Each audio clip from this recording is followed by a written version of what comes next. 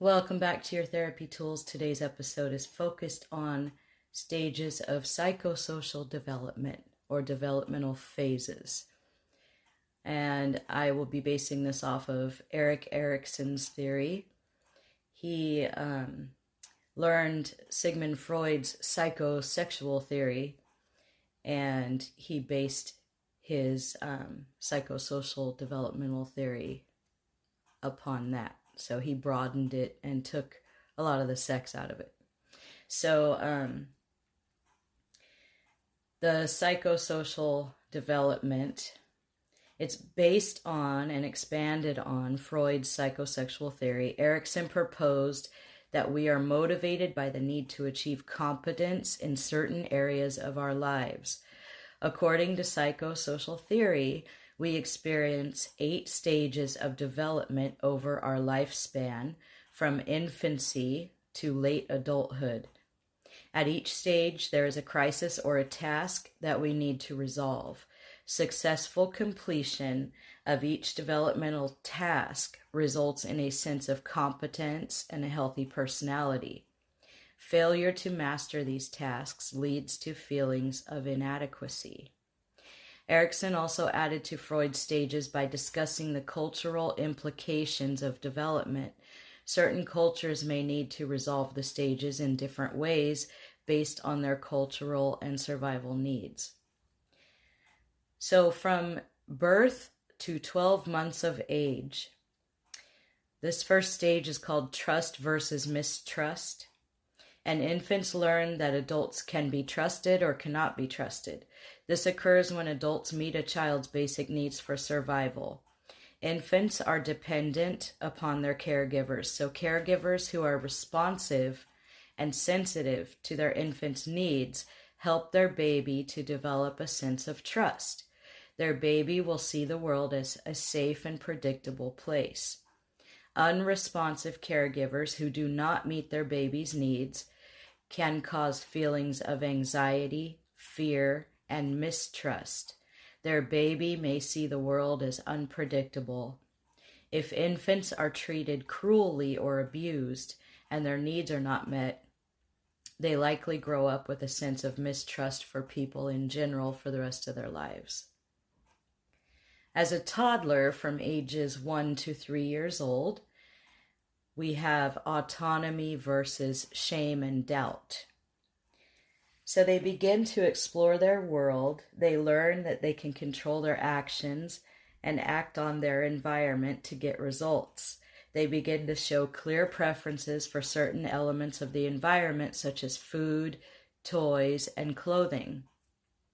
A toddler's main task is to resolve the issue of autonomy versus shame and doubt. And this is by working to establish their independence. This is the me-do-it stage. For example, we might observe a budding sense of autonomy in a 2-year-old child who wants to choose her clothes and dress herself. Although her outfits might not be appropriate for the situation, her input in such basic decisions has an effect on her sense of independence. If the child is denied the opportunity to act on their environment, they may begin to doubt their abilities, which could lead to low self-esteem and feelings of shame. Once the children reach the preschool age, 3 to 6 years old, this is the developmental phase called initiative versus guilt. So they are capable of initiating activities and asserting control over their little world through social interactions and play. And according to Erikson, preschool children must resolve the task of initiative versus guilt by learning to plan and achieve small goals while interacting with other people. Preschool children can master this task. Initiative, a sense of ambition and responsibility, occurs when parents allow the child to explore within limits and then support the child's choice. These children will develop a self-confidence and feel a sense of purpose. Those who are unsuccessful at this stage, with their initiative misfiring and stifled by over-controlling parents, may develop a sense of guilt, which can also lead to a sense of shame. and over the years turns into toxic shame. The next developmental phase is industry versus inferiority. So this is between the ages of 6 and 12 years old. Children face the task of industry versus inferiority. Children begin to compare themselves with their peers to see how they measure up. They either develop a sense of pride and accomplishment in their schoolwork, sports, social activities, hobbies, and family life, or they feel inferior and inadequate because they feel like they don't measure up. If children do not learn to get along with others or have negative experiences at home or with peers, an inferiority complex may develop into adolescent and adulthood years. The next developmental phase is identity versus role confusion. So from the ages of 12 to 18, this is our teenagers. They face the task of identity versus role confusion, and according to Erikson, an adolescent's main task is developing a sense of self. This is a stage where they're trying to figure out, who am I, and what do I want to do with my life, and how do I fit into this world? Along the way, many adolescents try on many different selves to see which one fits the best. They explore various roles and ideas. They go through several different phases. Maybe they're preppy, maybe they're gothic, maybe they're the pick-me girl, maybe they're the quiet, shy nerd. They try on different personas to see which one fits the best. Adolescents who are successful at this stage have a strong sense of identity, and they're also able to remain true to their beliefs and values in the face of problems and other people's perspectives. When adolescents are apathetic and do not make a conscious search for their identity, or they are pressured to conform to their parents' ideas for the future and how they should be, they may develop a weak sense of self and experience role confusion. They will be unsure of their identity and confused about their future. Teenagers who struggle to adopt a positive role will likely struggle to find themselves as adults. The next stage is the 20s through the early 40s. And this is the stage of intimacy versus isolation. So after we developed a sense of self in adolescence, we're ready to share our life with others. If other stages have not been successfully resolved, young adults might have trouble developing and maintaining successful relationships with other people. Erikson said that we must have a strong sense of self before we can develop successful, intimate relationships. Adults who do not develop a positive self-concept in adolescence may experience feelings of loneliness, emptiness, and emotional isolation. Generativity versus stagnation. So when we reach our 40s, you get into a time known as middle age, middle adulthood, and this extends to the mid-60s. The social task of middle adulthood is generativity versus stagnation. So generativity involves finding your life's work and contributing to the development of others through activities such as volunteering, mentoring, raising children, creating a nonprofit. During this stage, middle-aged adults begin contributing to the next generation, often through childbirth and for caring for others. They also engage in meaningful and productive work which contributes positively to society. Those who do not master this task may experience stagnation, and they may feel as though they are not leaving a mark on the world in any kind of a meaningful way. They may have little connection with others and little interest in productivity or self-improvement. In other words, they slip into depression. So from the mid-60s to the end of our lives, we are in a period of development that's known as late adulthood, and this is the stage called integrity versus despair. People in late adulthood reflect on their lives and they feel either a sense of satisfaction or a sense of failure. People who feel proud of their accomplishments feel a sense of integrity, and they can look back on their lives with few regrets. However, people who are not successful at this stage may feel as if their life has been wasted. They focus on would have, should have, could have.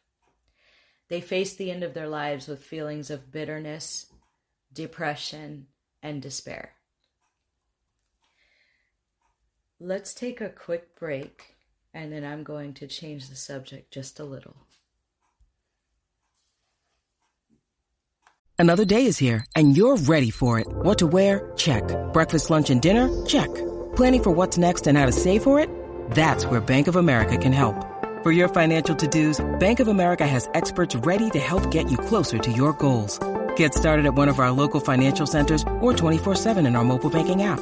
Find a location near you at bankofamerica.com/talktous. What would you like the power to do? Mobile banking requires downloading the app and is only available for select devices. Message and data rates may apply. Bank of America N.A., member FDIC. Okay, welcome back. So listening to the stages of development, I'm sure it brought on a lot of different thoughts about your own stages of development. If you have children, you may be thinking, did I help them through their stages of development correctly? Today, I want to focus on teenagers, you and your teenager. If you have a teenager, it's so important for you to understand. Teenagers try on all these personas. They try different fashion styles. They try different makeup styles. They try different tones in their speech. They try different speech patterns. They try on the trendy jargon of the day. So whatever words people are using being trendy, they might pick up on that and use it constantly. I know I've noticed myself that a lot of teenagers tend to use abbreviations for words that we used to say the full word for. So a different generation who's older might get confused by, what is this kid trying to say to me? I don't know what IRL means.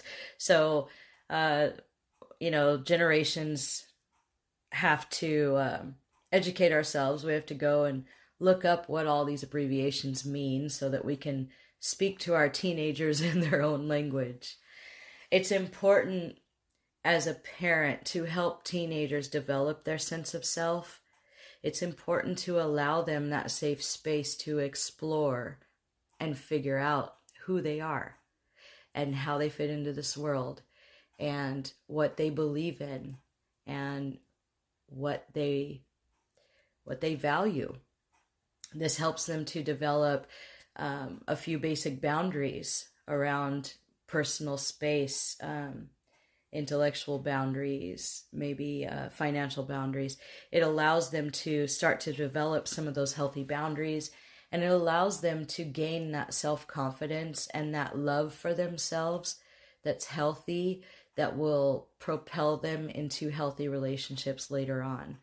So if you're one of the parents who is constantly criticizing your teenager because you hate the way they dress, or if you're criticizing your teenager because you hate their music, when you tell a teenager, they are so in their head, they are so self-conscious and actually self-absorbed. So that's just the stage of development they're in. They're trying to figure themselves out. So they're busy in their own head. And when you walk by and tell them their music is awful, or the way they dress, they look like a mortician, when you tell them that, you're not giving constructive criticism like you may think you are. You might think you're being helpful by saying, oh my God, don't dress like that. People are going to think you're a freak. Take that off and put this on because it looks nicer because I like it.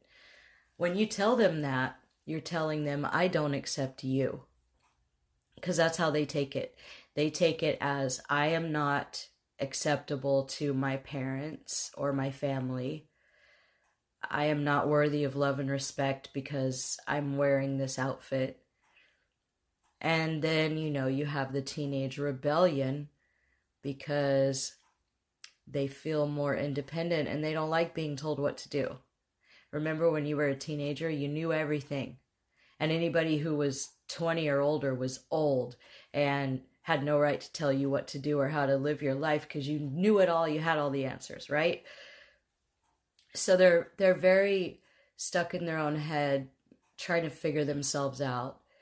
And when they get dressed, when they put on their makeup, when they get dressed, when they choose their accessories, when they choose their playlist of music, when they choose their favorite movies, that's a very personal decision. That's like sharing a piece of themselves with you, a piece of their heart with you. And for you to criticize them and tell them it's unacceptable, it really does damage to their self-esteem. And it has them questioning, if this is what I like and this is how I want to be, but it's not okay, then probably anything else I choose will not be okay. And then they shut down. They don't want to talk to you. They don't want to spend time with you because they're tired of hearing all the lectures. So it's really important to, if your teenager's wearing clothes that barely cover their private parts, yes, of course, put your foot down and say, no, you're naked. You have to put clothes on. You can't go out like that. That's fine. But if your teenager is gothic, or if they're going through a phase where they're like, I'm a witch and I'm going to do witchcraft and I'm going to wear pentagrams, or if they're going through a phase where they're saying, I'm a gangster and I'm going to sag my pants and wear all this gangster stuff, or if they're like, I'm a finely tuned athletic machine, I'm really into sports and I'm going to wear a Nike tracksuit everywhere I go. Whatever their style, whatever they choose, let them be. Tell them that they are beautiful as a person. If you don't like their clothes, let them know that they are beautiful as a human being, and that you think it's awesome that they're trying on all these different styles, and how fun it was for you when you were a teenager. And you could even tell them, my parents didn't approve and they were rude, but I still had fun. Try to connect with your teenagers now. Let them know they can tell you anything. They can be themselves around you, because I guarantee if you don't, later on, if they go out and get in trouble, if they get pregnant, if anything happens where you would want them to turn to you first, you'll be the last one they'll call. They'll be terrified to talk to you. They'll say, oh, hell no, I'm not talking to that person. So I wanted to share this blog that I wrote with you. And it's called Consistency is Key for the Problem Child in Therapy. I can't tell you how many people I get that come to therapy and they complain about their teenager and they want me to wave a magic wand and fix their teenager. Your problem child is not the problem. Your whole family is. Your whole family's the problem. There's a lot going on. That kid does not just become a problem all on their own. There are interactions. There's a family dance. So it's important to see your part and to change up your behaviors and your approaches towards the teenager, and allow them to open up and feel safe to open up to you and talk with you about what they're feeling, what they're thinking. They'll allow you to teach them about life, but you have to be accepting and non-judgmental towards them. And I don't know, I parents will say, hey, fix my kid. And I don't hear a lot from the parents. So if you want your teenager to truly get help in therapy, you have to be involved in the process. You have to see that therapist too. You have to talk about therapeutic interventions and how you can keep things consistent at home between the therapist's office and your home. And if the therapist can go to their school and talk to the school staff too, that's even better. I have done that more than once, and it's a great, great key to creating that consistency in that kid's life, so that everybody is lifting them up. Everybody's reminding them, use your skills, use your skills. It's way more helpful. So I'm going to read this blog that I wrote. First and foremost, I commend you for recognizing that whatever the situation is, you need to get your child some help because it is beyond your ability to fix it. You know your child well enough to know that something is not right and you are seeking help. Notice the key words in that last sentence, seeking help. As a parent, it is never easy to admit that you cannot help your child improve a negative behavior, a habit, or an irrational fear. You may be feeling that you have lost control of your child. You may feel guilty. You may feel like a failure on some level as a parent. You may be fed up with trying because you have tried everything and nothing works. So I'm here to ask you today to let go of the shame and the negative self-talk. It is honorable to ask for help. It takes bravery, intelligence, and a supportive parental love. The stress that you are feeling is normal. It is scary to admit that your child needs more help than you can give. It is scary to think of what others may be saying about you as a parent when you're not around. The stress, anxiety, and self-doubt as a parent is completely normal. Please remember your strengths in this difficult time: bravery, intelligence, supportive nature, and love above all for your child. Forget the anxiety, forget the negative self-talk, forget about what people might say. It's just gossip, it doesn't matter. Who gives a shit what other people think? You are engaging in a good parenting role by bringing your child to therapy. Here's what you can expect during the process. The therapist will interview you alone to learn the history of the symptoms, the stressful events, and all of that have taken place. The therapist will want to know about any past history of trauma, any concerns you have as a parent, and behaviors that you've observed your child engaging in. The therapist will also want to know what skills or tools you've tried using with your child to remedy this behavior. The therapist will then meet with your child and begin to work on a treatment plan that is age appropriate, that observes the developmental stage that they are in, and that is also age appropriate to where they will understand what's going on. Play therapy is most commonly used for children, and it can include painting, playing games, puzzles, telling stories, and this may seem like nothing more than a play date to you. However, the therapist is engaging your child in these activities in such a way that it generates increased self-esteem, processing of emotion, sense of accomplishment, mastery, and while your child is talking and sharing perceptions, they are doing therapy without knowing they're doing therapy, and it feels like play to them. It takes time to build that rapport and earn a child's trust. It takes time to see results at home, and for this to happen, your therapist needs your help. Your child's therapist will meet with you from time to time to give you updates and coach you on methods for handling behaviors and assisting your child in processing feelings at home with you. It is imperative that you use the tools given to you to create that consistency that starts in the therapy room and continues in your home. As a therapist, I have met many parents just like you who put in the time and effort to work with their child and with the therapist to observe successful results after creating that consistency. These parents know it is more than a child's issue alone. It is a family issue, and change must occur within the family unit to support new and healthy behaviors. This is true of all children of all ages from 5 years old all the way up to 21. It is not advisable, nor will it result in dramatic changes in your child if you drop them off for therapy, never talk to the therapist, and there is no consistency at home. A child of any age cannot fix him or herself. It takes a team effort. Unfortunately, this is all too common with the teen population. Parents never step foot in the therapist office beyond the initial paperwork and informed consent signature. The teen feels pressured by the parents to make changes when there is no support at home, and this causes more stress and more behaviors in the teen, who is now feeling like more of a failure and more of a disappointment than ever.